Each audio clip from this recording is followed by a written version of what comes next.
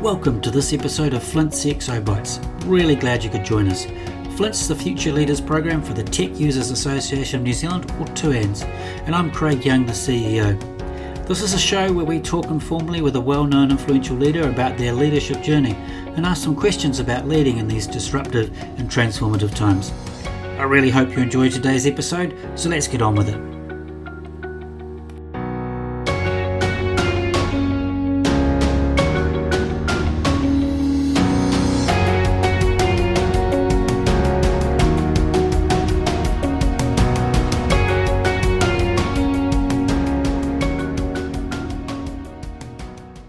Welcome, JB.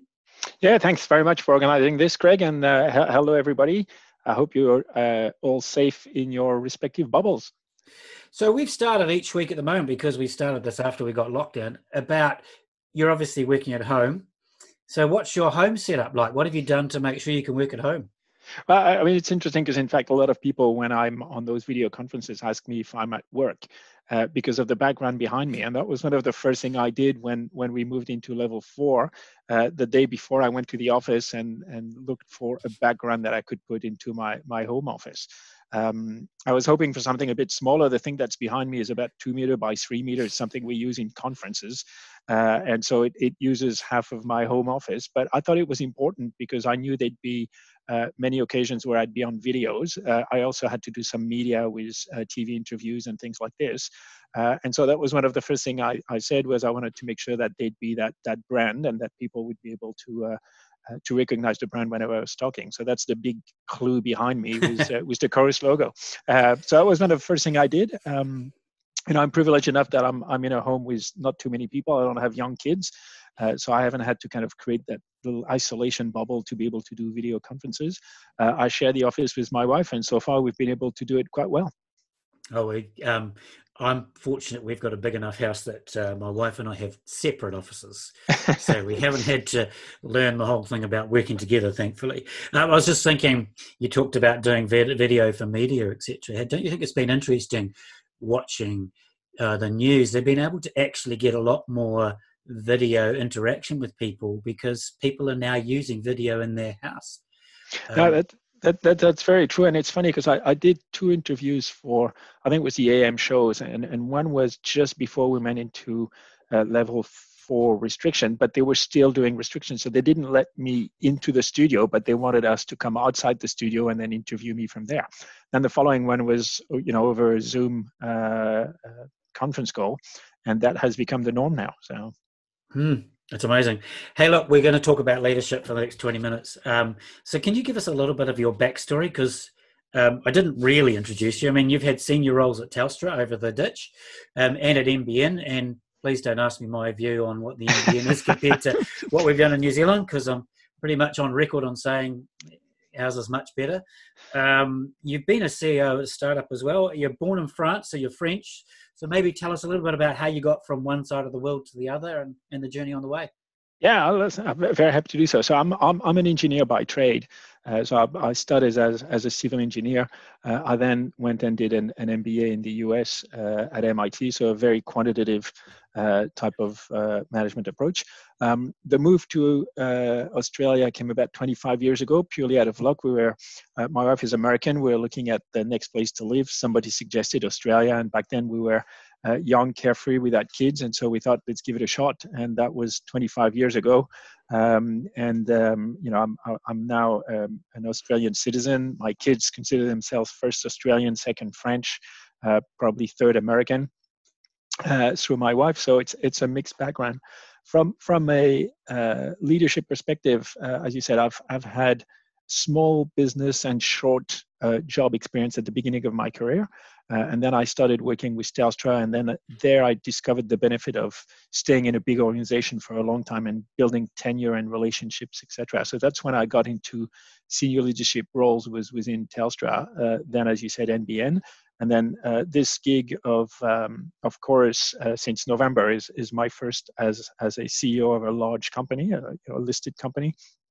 It's a top 50 listed here in NZ and even in the top 100 in Australia. So it's a very interesting opportunity.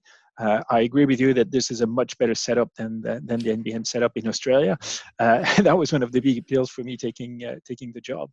But from a leadership perspective and going into managing the situation we're in, I've always believed that as a senior leader and especially as a CEO, your number one gig is to create a team and put together a team that can actually run the business.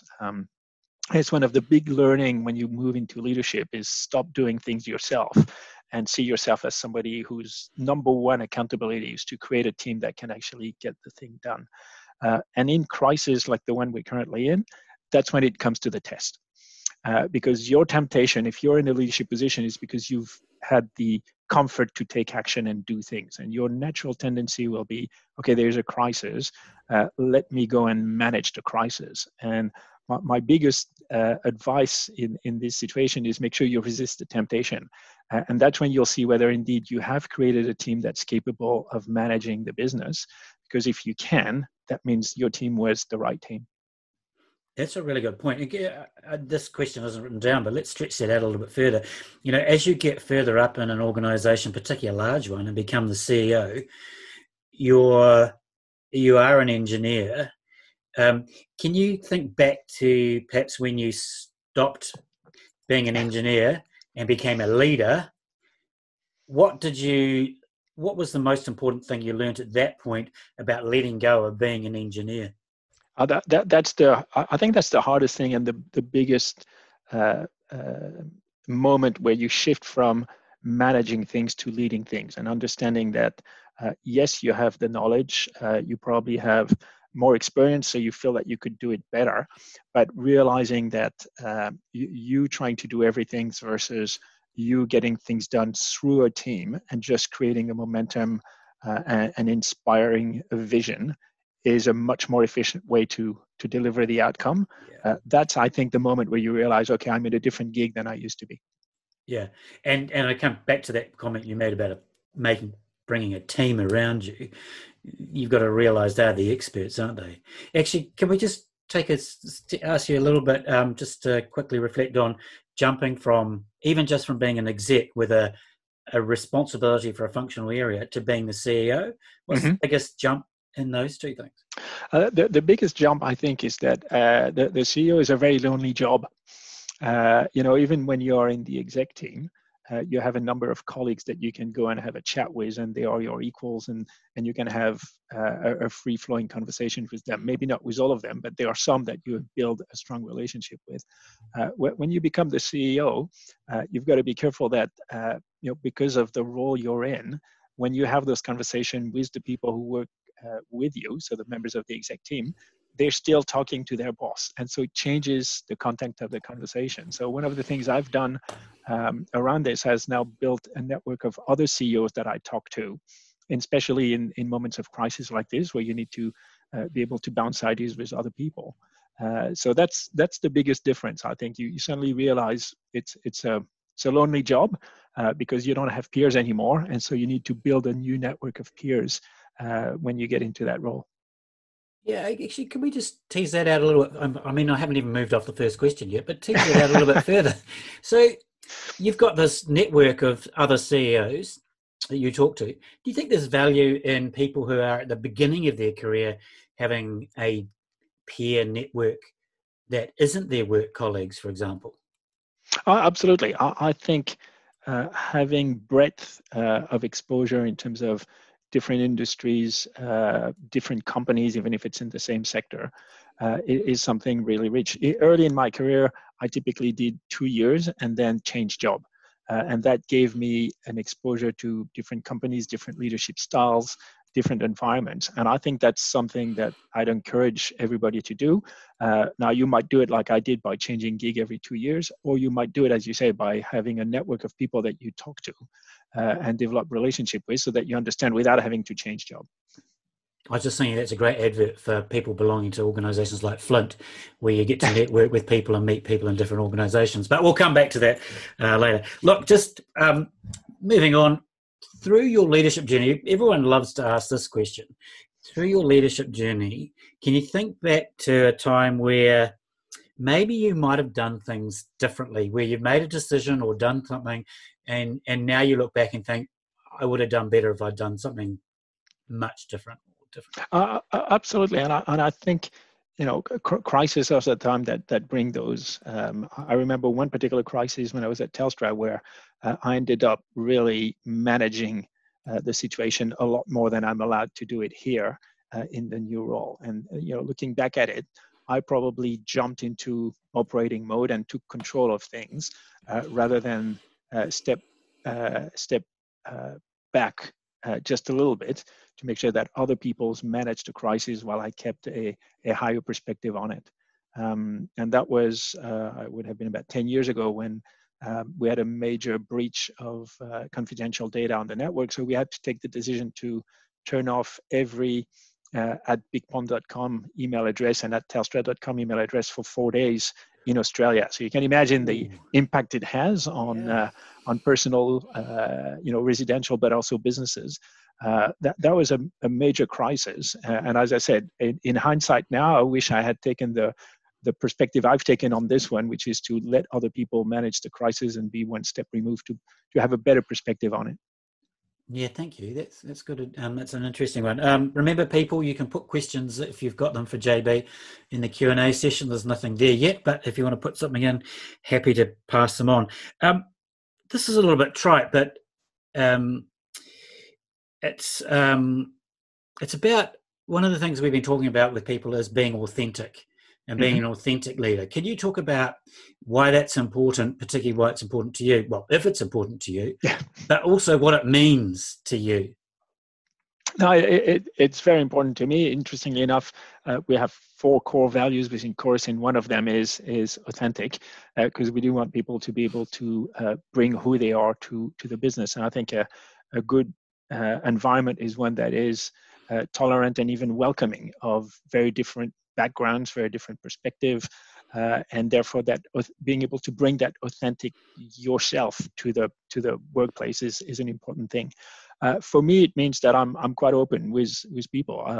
One of the big things in this particular crisis has been communicating to people, because as we work from home, we lose the opportunity to touch base with everybody. So I've done a lot of little videos for the team.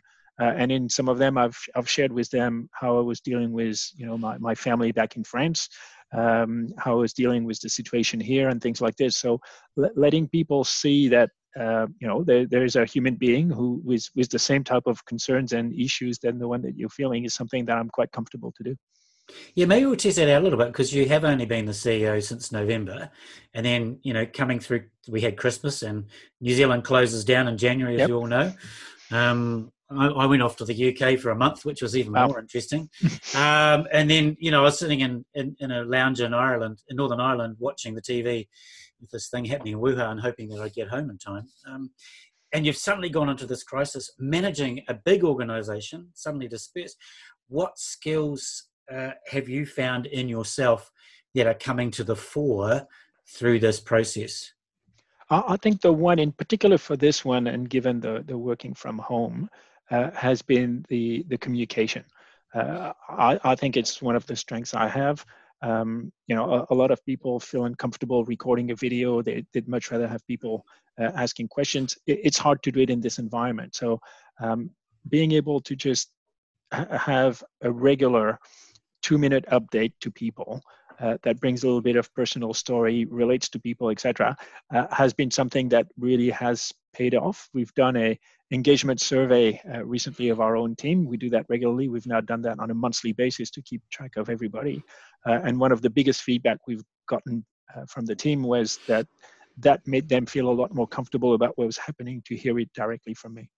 That's a good point. It's a good point. Hey, look, we've got a really practical question being asked. That it's around, what do you see as the biggest risk to bringing staff back into the office too quickly post level 3?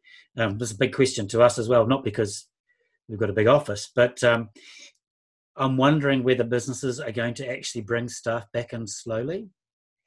And listen, it's exactly the question that we are going through right now. The indication that we could go into level 2 as early as 2 weeks from now. I think 11th of May was the date that was potentially put on the table. On the level 2, you still need to do physical separation. So you need to still have 2 meters away from your nearest colleague. For us at the office, it probably would mean that we could only have half of the people in any given day in the office. So how do you do this? It is not easy to implement. How do you do contact tracing? How do you avoid people going from one floor to another? Is not going to be easy. And then on top of that, there are plenty of external factors that will play. People with kids, depending on what the school situation is, will have an ability to return to the office or not. People with elderly parent that they need to look after may also be impacted, etc. So I think what we've decided was to have a very progressive approach, not rush into it. So we're not going to say, hey, if we're in level 2 by the 11th of May, anybody who wants to come back to the office will be able to. We will really planify it. And one of the first things we're doing is we're doing a survey of all our staff, which is also something that we did before we went into level 4. So we're doing one now. Are you ready? Do you want to? Do you have any constraints, etc.? So we'll definitely be very progressive in doing this. One of the things I wrote down when I was getting ready for this is in this crisis, what becomes number one above everything is the health and safety of your team, and that should beat everything. And so when you think about let's go back to the office, we're going to want to make sure that we have dotted all the T's and dotted all the I's and crossed all the T's. You dot I's and before T's we in do French. that. Yeah. I've got a really interesting question that I wanted to ask you that I've been thinking about over the last couple of weeks. Winston Churchill, I've quoted this quite a lot of times with journalists, etc. Winston Churchill said, never let a good crisis go to waste. And, we've seen a huge change in the way we work. We've seen a huge uptake in video conferencing. There are plumbers and architects and builders who are now getting decent connectivity because they're doing things online. Do you think we're going to go back to normal, or do you think there's going to be a new way of how we do things? This is a great question, and listen, I think one of the things that this crisis has shown is that the investment that New Zealand has done in terms of fiber rollout just paid out massively over the last 4 weeks. I think what the forced level 4 and now level 3 has done is it's kind of accelerated and forced people to do things that potentially could have taken another 12 months or 2 years before they would have felt comfortable with. So the big question will be, will people just snap back to the old way to do it? Or on the contrary, will people go and say, hey, I've now proven that I can be very productive working from home, so I want more flexibility. How about I do 2 days a week working from home and things like this? So again, when you look at a crisis like this, in the short term, what you want to make sure is you do all the right things. So you do the right thing by your team. You also do the right thing by your customers, the community. Now is not the time to kind of try to get an extra dollar out of every connection. On the contrary, you let go because you want to do the right thing. But then you need to start thinking about the longer term future and the post-crisis environment. And for us, either from the way we work ourselves, we'll definitely look at more flexibility around working from home. But we also think that a lot of the businesses that we deal with will do the same, and that will have a longer term impact. Yeah, that has an impact for us as well. You've obviously got connections to family in France. Could you answer quickly, are we better off than Oh, yes. France? Listen, there are very few places that are getting out of this better than New Zealand. And I know Australia quite well because I still have a lot of friends there. France is in a much more difficult situation, and it will be a lot harder for them to get out. The luck that you have when you're an island, whether you're Australia or New Zealand, is closing your borders is something that is easier to do than when you are France or Spain or Germany. So I think those countries will have a much harder route out of it than we do. And is the French situation around being able to connect and broadband and work at home, are they able to do that, or we? I'm trying to figure out whether we, in the way we've got our USB, are we that far ahead of everybody? Listen, at the end of the day, when you think about what you need to be able to work in an isolation format, you need to be able to do video conferencing. It comes down to this. And interestingly enough, you look at our network, when people are all doing video conferencing, it's still less than the peak hour time consumption, which typically happens at night when people download movies and stream movies. So there hasn't been many developed economies where the network itself has been a big limitation as to what people could do in isolation. Even in Australia, I will already acknowledge that the New Zealand model is a lot better than the Australian one. The NBN infrastructure has delivered, and people have been able to work from home. So it's more specific areas. So there have been some people that are on fixed wireless. And in that cell, that fixed wireless might have become congested, so that you've got limited patches like this. But overall, I think networks around the world have done quite well. Hey, there's a really good question I want to come back to, which is more personal, and we'll just finish off with a couple of sort of personal type things. This person asked, is it possible for a leader to have a moment of fear or strong uncertainty, particularly at these times? Yeah, absolutely. And when you've got a responsibility for thousands of people, Chorus is about 1,000 people. When you've got a responsibility to shareholders, the market cap of the company is a big one, so there is a lot of money invested in this company.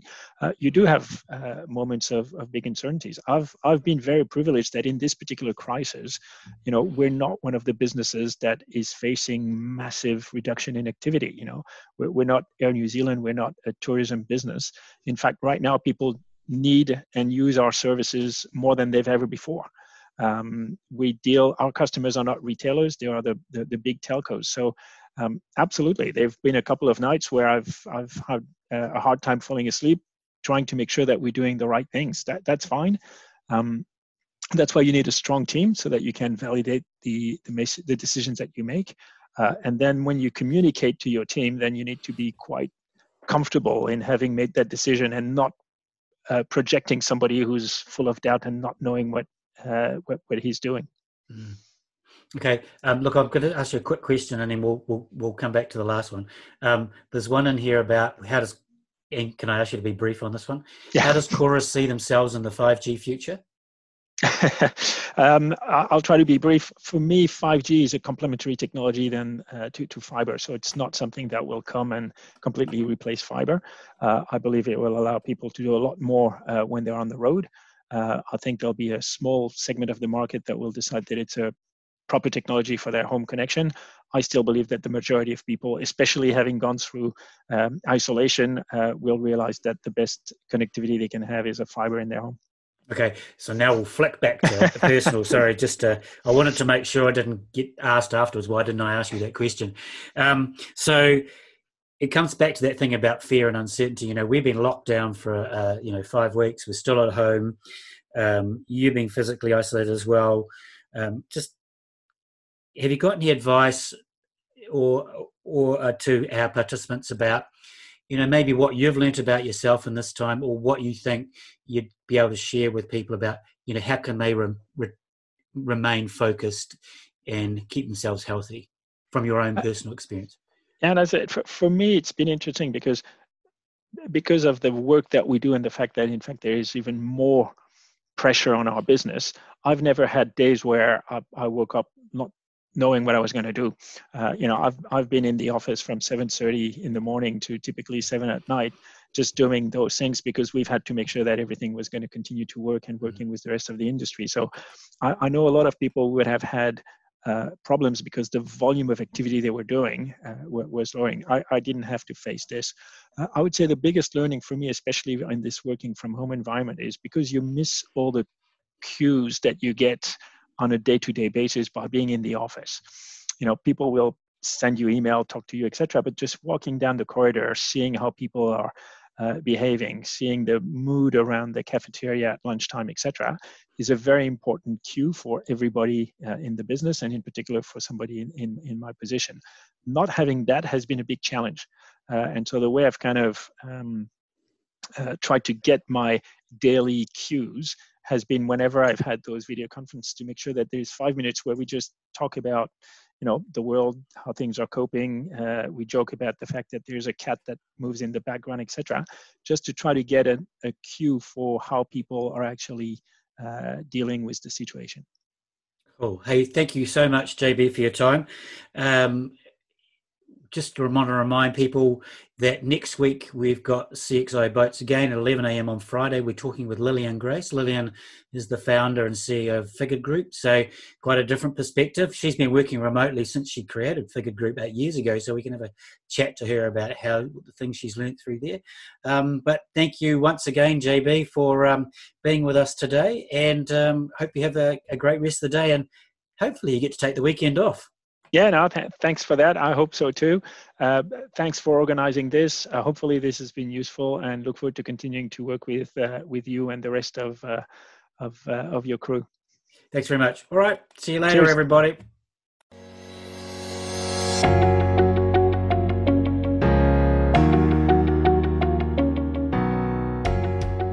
Thanks for being with us this week. You can keep an eye out for our next episode simply on our website, tuans.org.nz. You can join us live when we record the show, watch the video on the Tuans YouTube channel, or simply wait for it to come out on this podcast. Thanks again, and we hope you join us next time.